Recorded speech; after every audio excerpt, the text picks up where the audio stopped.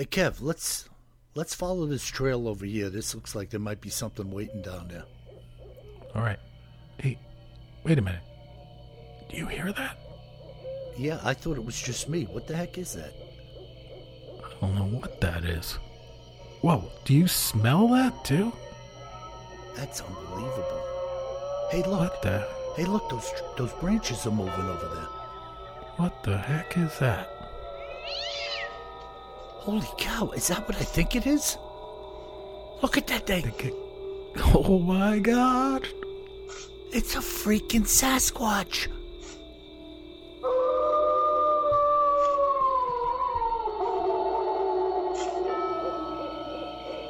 Welcome to the Bigfoot Terror in the Woods Sightings and Encounters podcast. I am your host, W.J. Sheehan, author of the series of books, Bigfoot Terror in the Woods Sightings and Encounters, available at Amazon in paperback and ebook. And for the audio buffs out there who like to listen to us while you're mowing your lawn, you can get volumes 1 through 9 at Audible, Amazon, and iTunes as well. And now, may I introduce you to my brother and co-host, KJ Sheehan. Kev, how are you? I'm doing great. And by the way, Bill, my friend Ryan, who lives here in the neighborhood, he listens to us while mowing the lawn. I know that because I went up to him to talk to him one day, and he had his headphones on, and he said, "This is kind of weird, Kev. I'm listening to you on the podcast, and you're talking to me." That's really cool, you know? It's super cool. I have a lot of people that tell me they've driven from Maine to Florida listening to the podcast in their car like nonstop. I don't know if I could stand it. I was going to say, and you immediately apologized to them, hopefully. What's going on, people? Do you have a radio? Hey, I just want to say something, Kev. A woman named Kimberly, if you're listening, she had some type of activity going on and left me her phone number on the email. But Kimberly, I tried to call you at the number. Now, unless you typed it in wrong, and it said it was disconnected or out of service. So, Kimberly, I had you in a 734 area code, which pins you somewhere in southern Michigan. And if you're listening, reach back out to me. I'd love to talk to you. That's it, Kev. But Bill, let's face it, it's not the first time somebody gave us a fake phone number. Well, it could be fake, but, I like to think maybe she just mistyped it or whatever, I'm just kidding. I know. Yeah, I'm just... Yeah. So, what do we got in our cryptids in the news and other oddities today, bro? Yeah, we got some other oddities, and this is going to be a little bit different. So, if you recall, we've had several listeners write in over the past couple of months about giants and different stories about giants. And then Janet from Pennsylvania wrote in with an article about the giants, the horned giants of Pennsylvania. And, basically Janet said, jury's out on this. What do you think? Is it a hoax or is it real? Have you ever looked into it? So, again, thanks, Janet, for sending it in. And I sat down. It kind of got my attention. Horned giants found in Pennsylvania. I mean, to be honest, you had me at horned giants. Wherever they are. As long as they're not on Long Island. Exactly. Out in your backyard.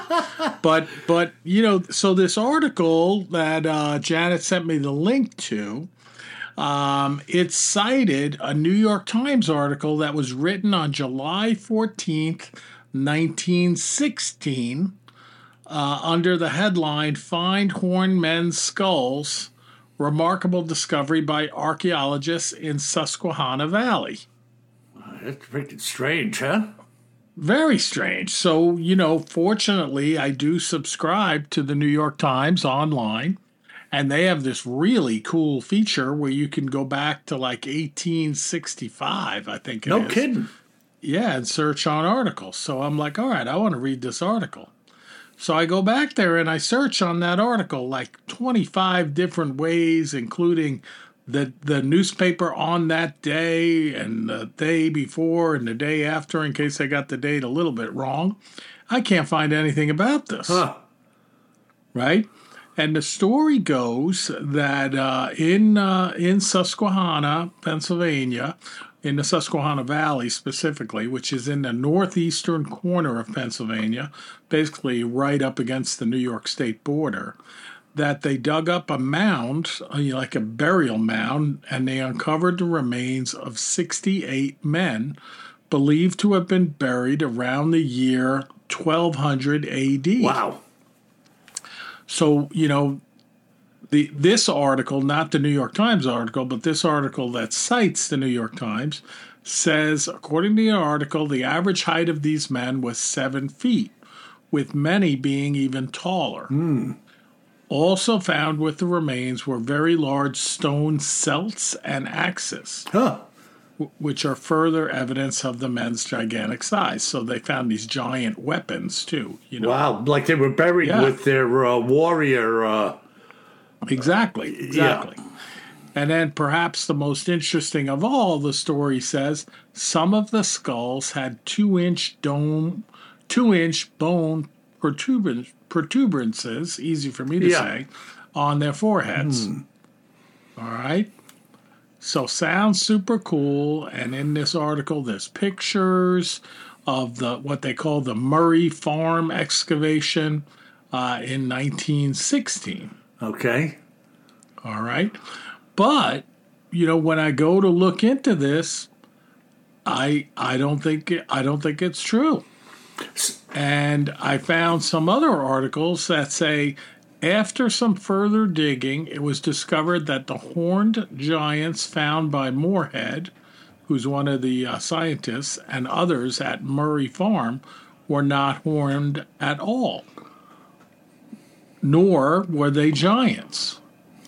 Right, that's straight. So there was nothing in the Times about the town or this farm? Couldn't find any article in the Times. Nothing whatsoever.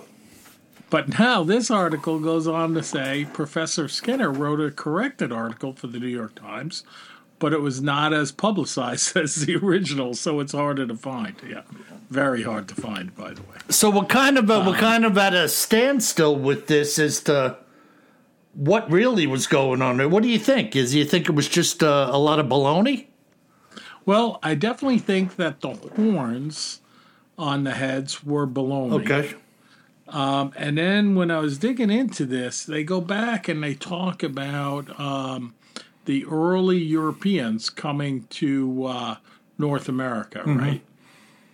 And specifically when they got to Massachusetts, they talked about the Susquehannocks, which is one of the Native Americans, right? And they said that they were giants. And this is in the European historical literature. But they point out that at that point in time, the average height of most Europeans was about 5'6". Okay. And they said that whereas Native Americans were thought to average over 6 feet tall. Oh, that's interesting. Yeah, so I thought that was super interesting. So, they might be thinking of them and talking about them as being giants, right? Especially if they were in really good physical shape, like they might be, as Native Americans out there, doing all the things that they did to take care of the land and grow food and catch animals, etc. You think of them as being physically fit. It could be a bias on my part, but I would think of them as being physically fit. And here, if they're 8 or 9 inches taller than the average European, they might look like giants.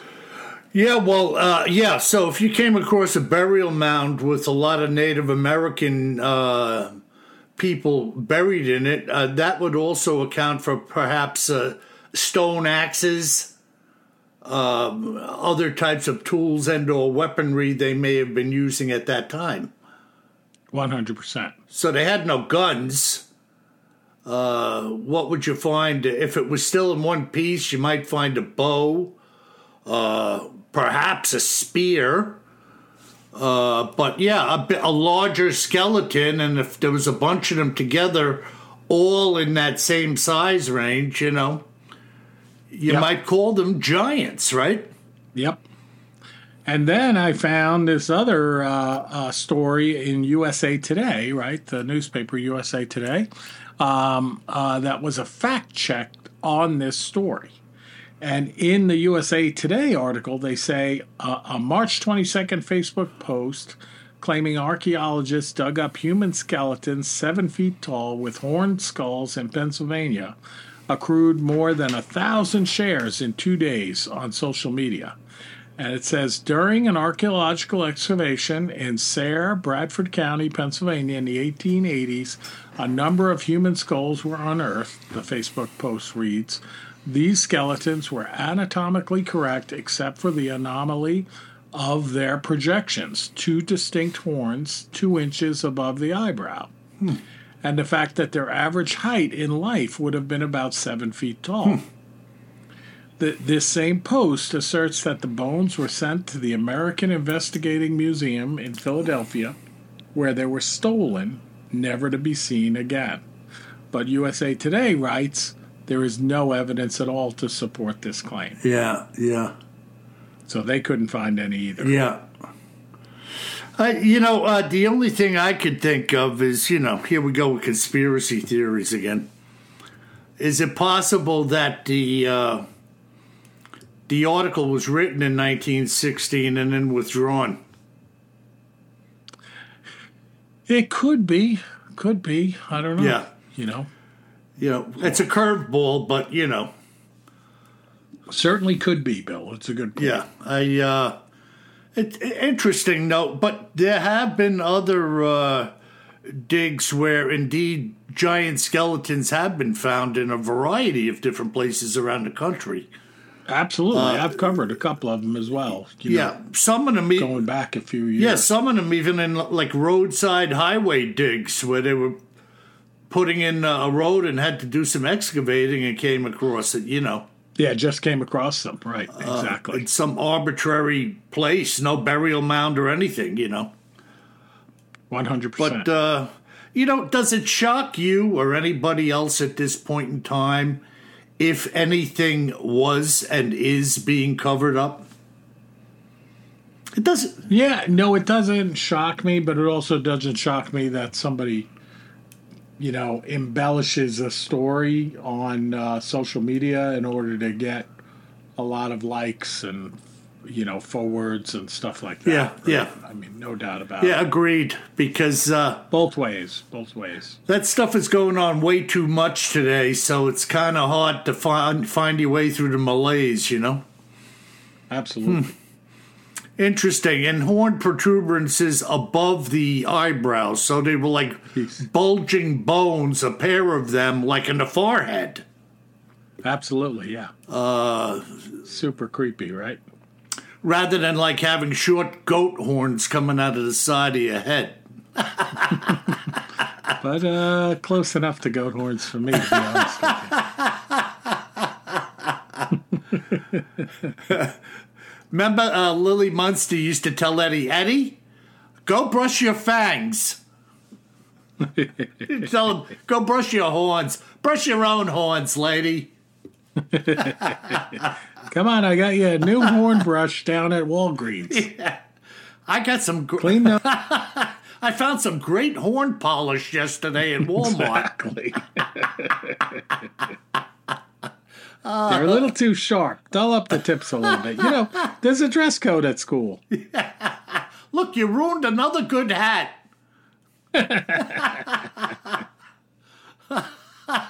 All your hats have holes in them. Stop that. Well, it's a decent expose that you present on at least trying to find the facts regarding this. Yeah, I mean, I was excited because I was like, I can pull up this article in the New York Times. Like, I thought it was real.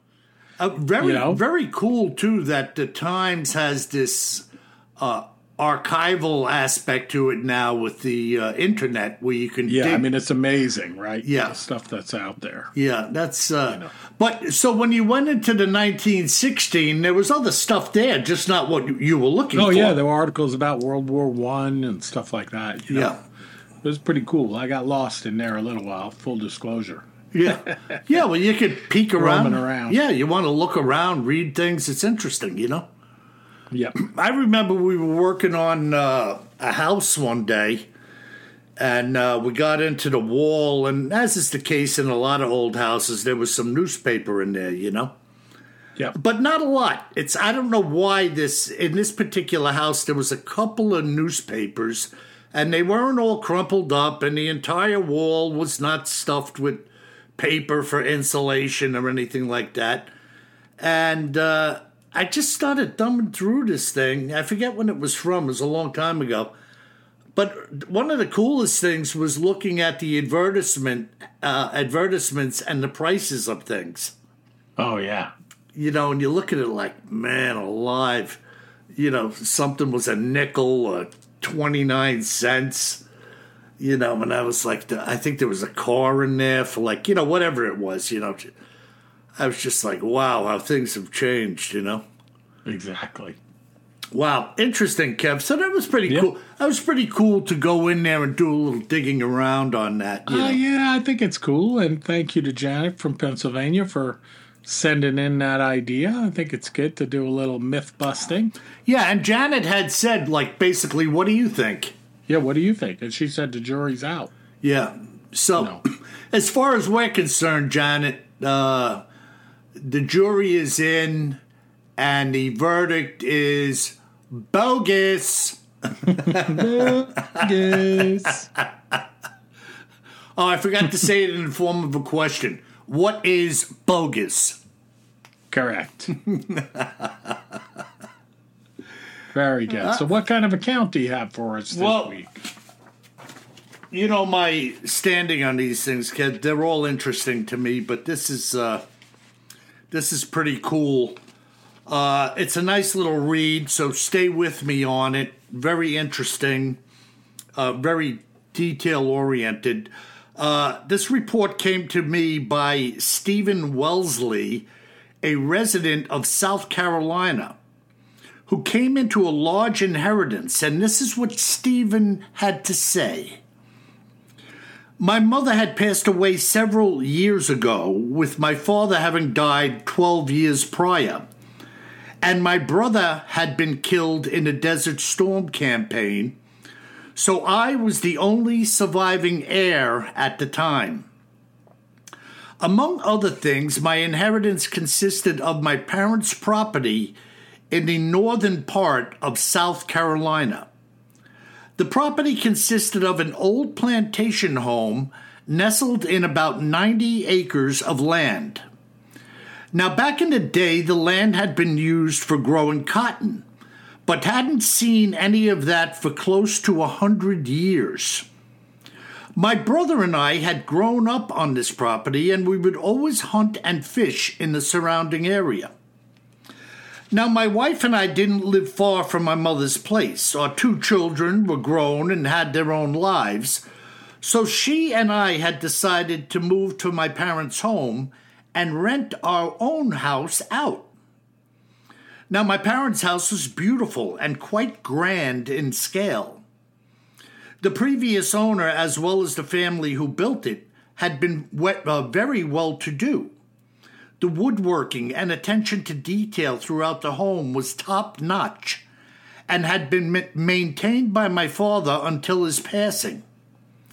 He was a man that treated this house like the curator of a museum would, so very descriptive of how nice this plantation home was.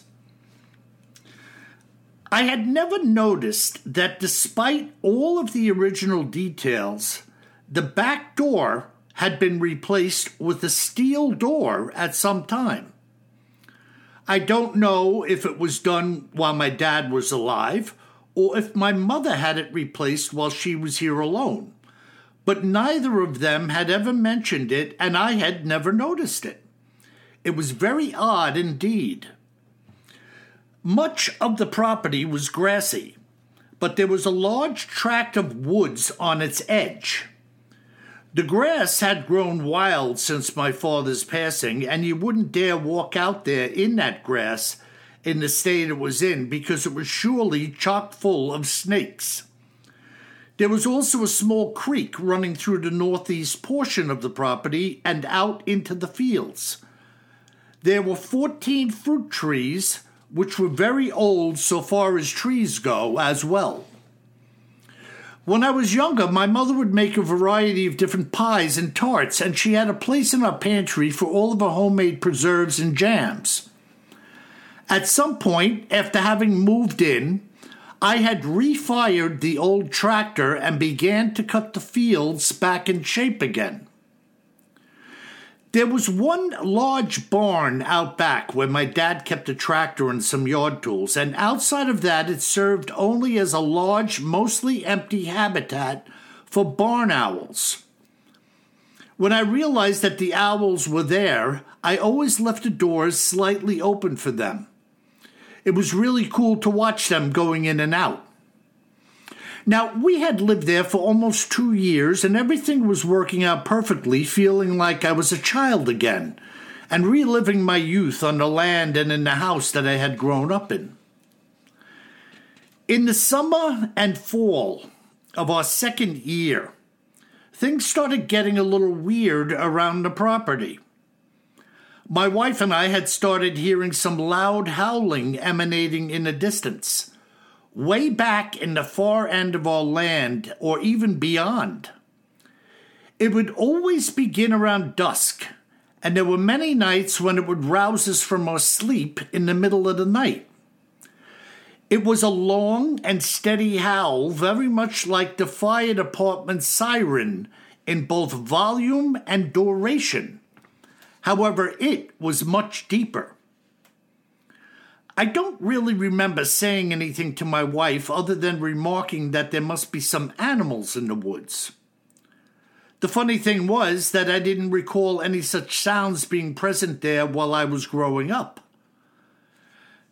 Now, as I said earlier, I had begun cutting the fields, and because of this, my wife and I had regained access to the fruit trees once again. And this was actually the season for harvesting. Don't get me wrong, we weren't like my mom making preserves and pies or anything like that, but we were picking some of the fruits to eat. When I tell you that I'm not a farmer, that would be an understatement. But I started to notice that the fruits on the trees were disappearing. My wife and I were only picking a couple of dozen pieces a week, if that, which wasn't even a smidgen of what was there for the picking. I wasn't even pruning them, and each tree had to have been producing hundreds of pieces of fruit. The trees' combined output was incredible, producing bushels and bushels of fruit between them. When I was young, my mother and father would grab almost every piece of fruit that the insects or birds didn't damage, and the rest would fall to the ground and rot. What I was seeing was quite the contrary. Fruit was disappearing from the trees, and virtually nothing was being left on the ground as I remembered it. These trees were systematically being stripped of their fruit just as fast as it ripened, and I couldn't wrap my mind around what might be doing such a thing. One night, after the fall had changed to winter, and the trees had long since stopped yielding fruit, my wife was in the kitchen preparing our dinner when I heard what sounded like a pot falling in the sink. At the same time, my wife exclaimed, "Oh my gosh!" and ran into the den. She was visibly shaking and white as a ghost, and she sat down in a chair holding her head in her hands. I asked her what was wrong, and she didn't answer me.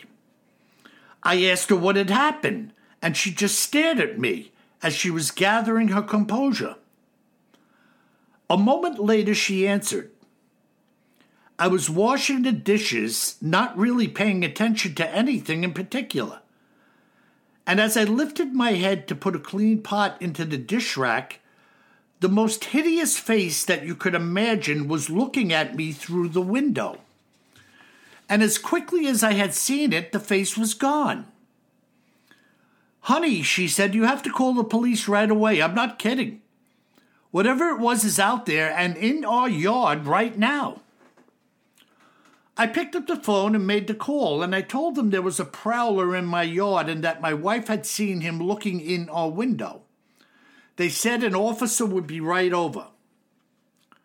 We watched as the officer pulled into the driveway only a few minutes later.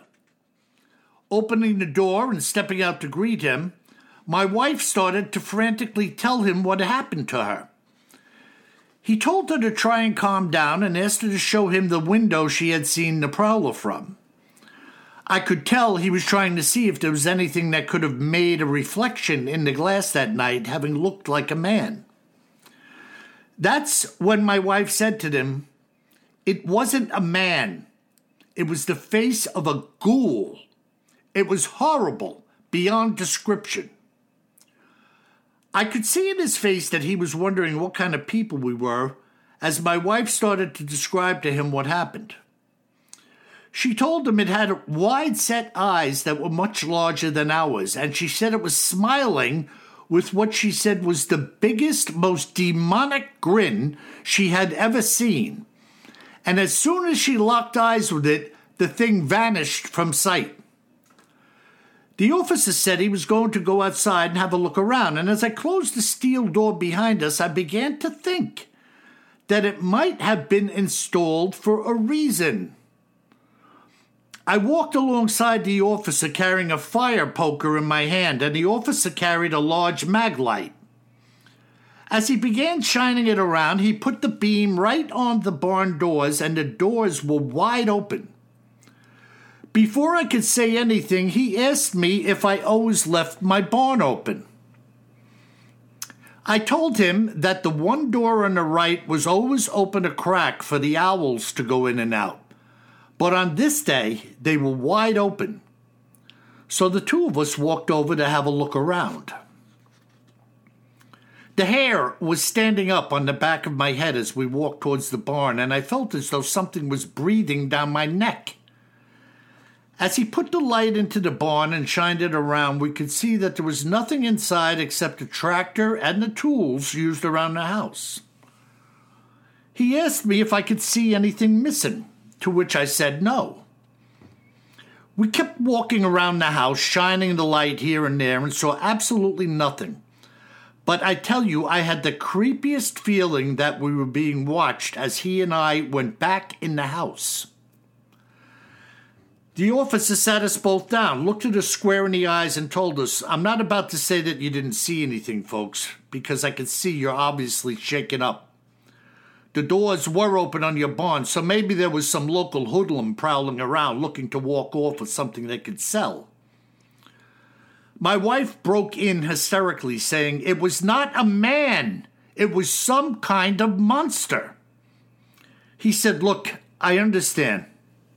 But there's really nothing more I can do here tonight. Why don't you just leave all the lights on and stay up until you've calmed down? Have a glass of wine, maybe try to compose yourself. Whoever or whatever this was has gone off, and if anything else should happen, just call the station and we'll come right over." My wife was beside herself as the officer said goodbye. She said to me, "Honey, I cannot and will not stay here." I tried to console her, excuse me, by saying that whatever she saw was just passing through and had probably moved on. "Oh, yeah," she said. "What about those darn fruit trees being picked clean? Maybe it was the same demon from hell eating our fruit. And how about that door? Has it dawned on you that maybe your mother had this steel door installed for protection? I'd be willing to bet that she saw something and didn't want to bother us over it. You know how she was, all stubborn and everything. She probably saw that monster through the kitchen window just like I did. At that point in time, I didn't want to get into a debate with her. Besides, something really didn't feel right out there in the yard. And when I saw those barn doors open wide, I knew something had been wandering around my house while my wife and I were inside. That can most definitely make you feel a little uneasy, Bill. As it turns out, we both fell asleep in the living room that night. And when morning came, I went outside to have a look around. Everything that had seemed so eerie during the night had changed dramatically with the coming of a new day. I didn't see anything unusual, and I actually fired up the tractor to take around the yard. I thought about my father, who loved to cut the fields in any kind of weather. And it was great therapy for me as well, especially after the night we had. Later that morning, my wife and I took a ride into town. When we were leaving the store, we saw a small newspaper rack on the way out which held the local Gazette that was free of charge. Today, a certain headline on the lower right side of the front page caught my attention. Booger sighted by woman on highway. I grabbed a copy without mentioning it to my wife, and later that day I pulled out the paper to read the article while my wife was showering. It said, that a local woman had sighted a Bigfoot walking down the shoulder of a highway, and that the area of the highway was only a few miles from our property. This sighting had happened the day before my wife said she saw a ghoul in the kitchen window. If I was to take a walk up through my land and cut across the woods instead of taking the long way around, this sighting had taken place only a mile from our house. That very night I heard the howling again while my wife was sleeping. In my heart, I was now convinced my wife had seen the same beast this woman had seen on the highway, and that the source of this howling was one and the same. I was also becoming increasingly more certain that my wife was correct about the door change on the house. What else could be the reason for swapping out a beautiful wooden door? A door that more than likely would have lasted for another 200 years. I was also convinced that this thing was responsible for eating the fruit off the trees in our field. 3 or 4 days later, after my change of heart, I went for a long walk out into the field behind our home. I was really troubled as to what to do, and now I had become the one who was concerned about this thing. I was strolling slowly, kicking the grass, looking up at the sky, and thinking about my wife and parents. I reached a point in the field where I could see the back part of the property. From the house, you could only see this portion of land from the third-story windows. It was then that I saw a large black creature walking along the edge of the field. I ducked down just low enough to allow my eyes to continue watching it without being seen. And even at the distance I was watching from, I could easily gauge the enormity of what I was looking at. I could use every adjective imaginable to describe it. Tall, big, thick, muscular, hairy, and damn near anything else you could think of. It was an instantaneous sensory overload. This thing stood out clearly against the land, and I could see the sun shining on its fur. It was tall, though I couldn't even begin to venture a guess as to how tall. It looked like a black block of living creature walking along. Its arms were extremely long and swung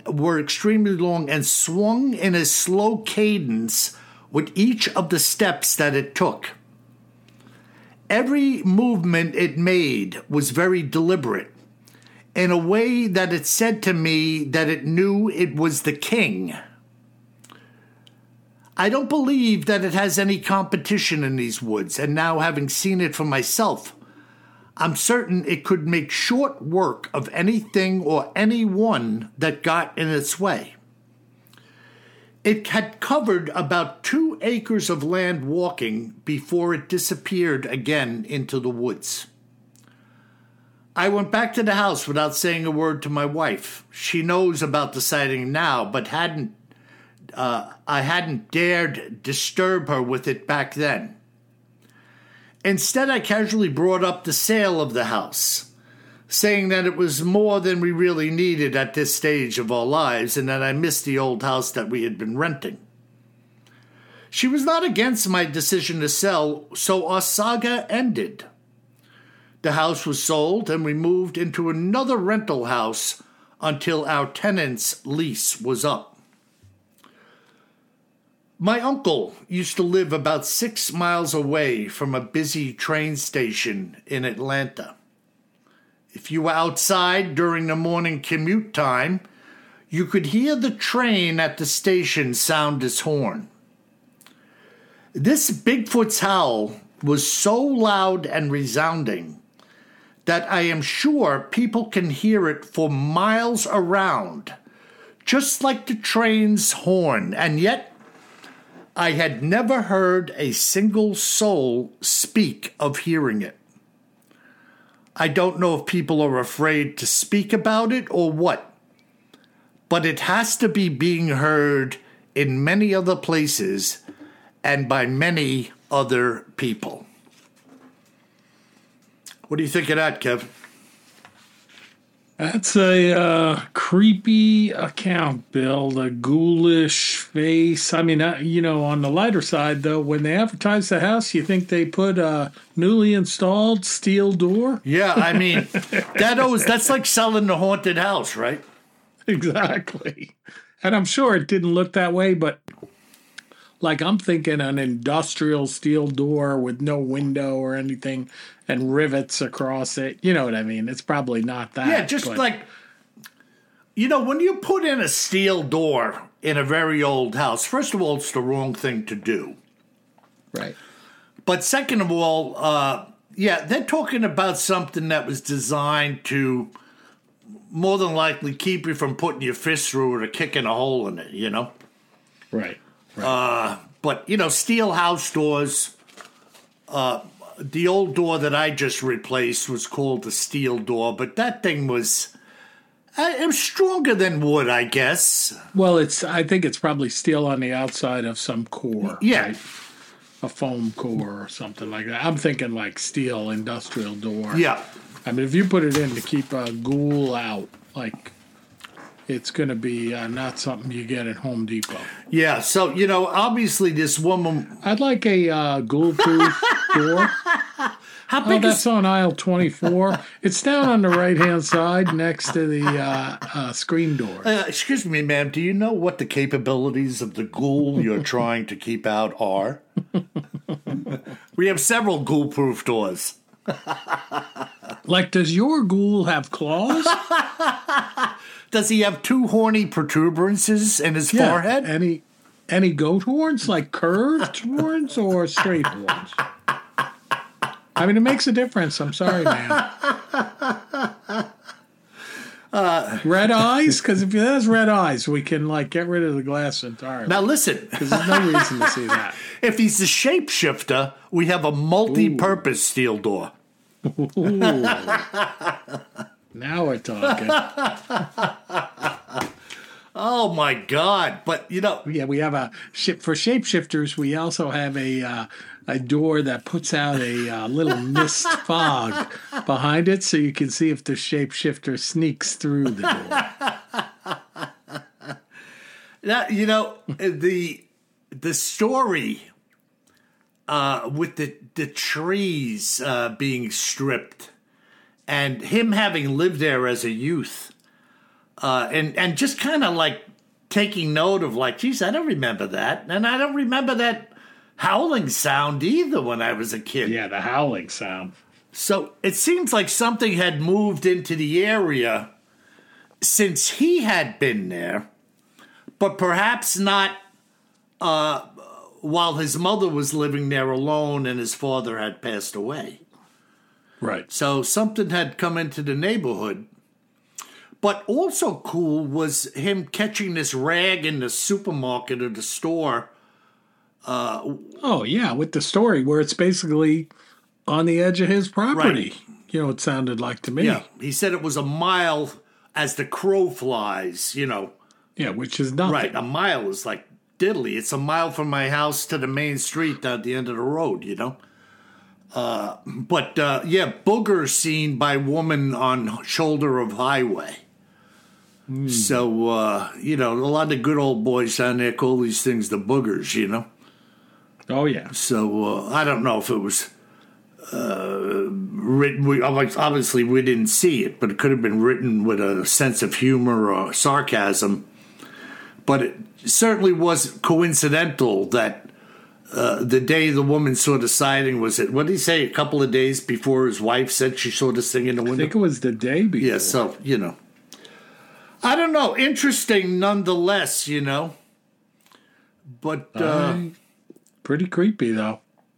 Hey, listen. If you happen to be listening to Bigfoot Terror in the Woods, and you own that old plantation in northern South Carolina, why don't you dial us up at BigfootTerrorInTheWoods.com and Bill, talk it's to about me. 12:30 in the morning. The guy is sitting in the kitchen with a cup of tea, listening, and he looks over at the shiny steel door. It's like, oh, crap. That's my house. It might be time to switch to bourbon tonight.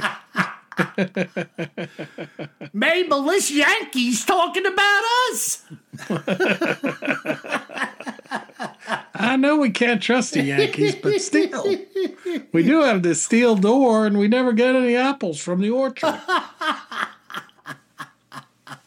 Oh, my God. Yeah, well, folks, if you never tuned in before, we like to have a little fun while we're kicking it around. It's awesome. Oh, man.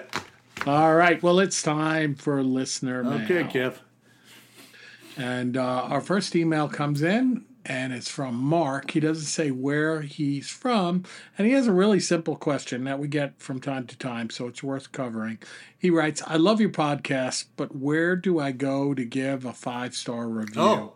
And folks, on the typical podcast player, like the one on your iPhone, for example, there is a way under the podcast where you listen to it to create a review. However, in some other ways that you listen to the podcast, maybe on Spotify or something like that, I'm not sure, but some of them don't give you the means to give a 5-star review. So don't sweat it. If it's there and you can give us a 5-star review, fantastic. Also, kudos to all of you that left us written reviews lately. I was reading them this morning and they're fantastic. Thank you. It really charges up our batteries, right? Yeah. And do the same, folks, for my books. If you've gotten an Audible book or written or you're reading Kindle, whatever you're doing, come on. Give us a little shot in the arm here, Little review. Yeah. All right. And our next one is Diana in Ohio. And she says, Dear Kev and Bill, Kev, so sorry to hear about the passing of your black lab, Martha. I know you really miss her, and we miss hearing her in the background from time to time. Hang in there and keep podcasting. And Diana and our other listeners out there that have heard me talk about Martha through the years, Bill, today was our first tomato patch. And although it was a great harvest, it was a little bittersweet without my little helper poking me in the back of the legs and stuff because I was taking too many tomatoes from the patch. Hey, leave some for the dogs. Exactly. Hey, come on. One for you, one for me, another one for me. Hey, listen, I got to tell you something. I got to plug my buddy Philip. Philip, I know you're listening. Philip has a 250-pound English Mastiff named Diesel. Good name. Yeah, and Diesel brings his bag of pepperonis in from the kitchen to Philip. Kind of brings them to Philip so Philip can open the bag and feed him some of the pepperonis. Awesome. Awesome. Isn't that cool? Very cool. Very cool. All right. All right. That's awesome. Diesel, if you're out there, speak. All right. Our next email comes from David from Australia. He says, "Hi, boys from down under. My kids and I were laughing out loud when KJ was reading the letter from a listener that described the YouTuber that pronounced the name of our beloved cryptid Yowie more like Rocky Balboa would speak to Adrian, like Yowie. Hey, I just saw a Yowie." Keep the info coming and the smiles too. Good day from down under, David. Good day, David, and Good day. Adrian! Yowie. All right, and finally, our last email comes in from Bob in Kansas. Dear WJ and KJ, I'm writing because I need to know with 4 exclamation points. WJ, who is your favorite cryptid and what makes it your favorite? And what account stands out as the best for you? And KJ, I'm not going to leave you out, at least not this time. Well, I'll tell you what, obviously it's the Bigfoot. And I'll tell you, I have a couple of favorite accounts. One of them being the fight, which we've... That was the one I was going to guess. Yeah, the fight up in Canada on the lakeshore. But I'll tell you, one other one that's simple and not so sweet was those 2 bow hunters checking out their where they were going to put their stands in Northern California, and they came across that woman's body shoved over the stump on that branch. Mm-hmm. I mean, to me, that was like, the coup de grace of just like, I don't want to say evil, but just like pure, unadulterated viciousness. That to me was one of the most incredible things that I ever penned. So, and there's so many. I mean, I could name 30 of them, 50 of them. But for some reason, those 2 on different ends of the compass epitomize, the potential of what it is we're talking about here, Yeah, 100%. That another one was the that Washington account where the guys were out in the quads for the weekend, and the one guy they remembered fell asleep on the quad drunk, and they had that search that ensued for him. Oh, yeah. And the only thing they found was a finger in a glove. Right. So, That was creepy. So I'll tell you, folks, sometimes with me, like if you've seen something, I always say something, and you can contact us at BigfootTerrorInTheWoods.com and hit the contact button. To me, in many situations, less is more, because the individual is compelled to tell you what a lot of people would think is insignificant. Like, he doesn't want to hear this.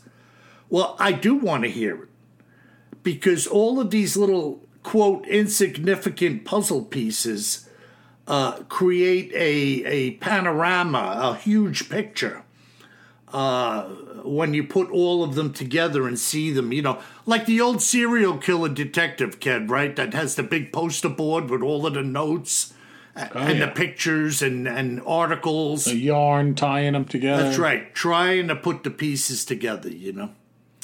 So awesome. Well, good. Awesome. We are about out of time, so we will cover my answers to the question next time around. So stay tuned to the same bat channel, same bat time. But thank you very much, everyone, for listening, and thanks for those great 5-star reviews. Yeah, and remember, folks, if you should be out in the field behind an old farmhouse in South Carolina or anywhere else for that matter, you best remember one thing. Always carry more gun than you think you're going to need. Sleep tight.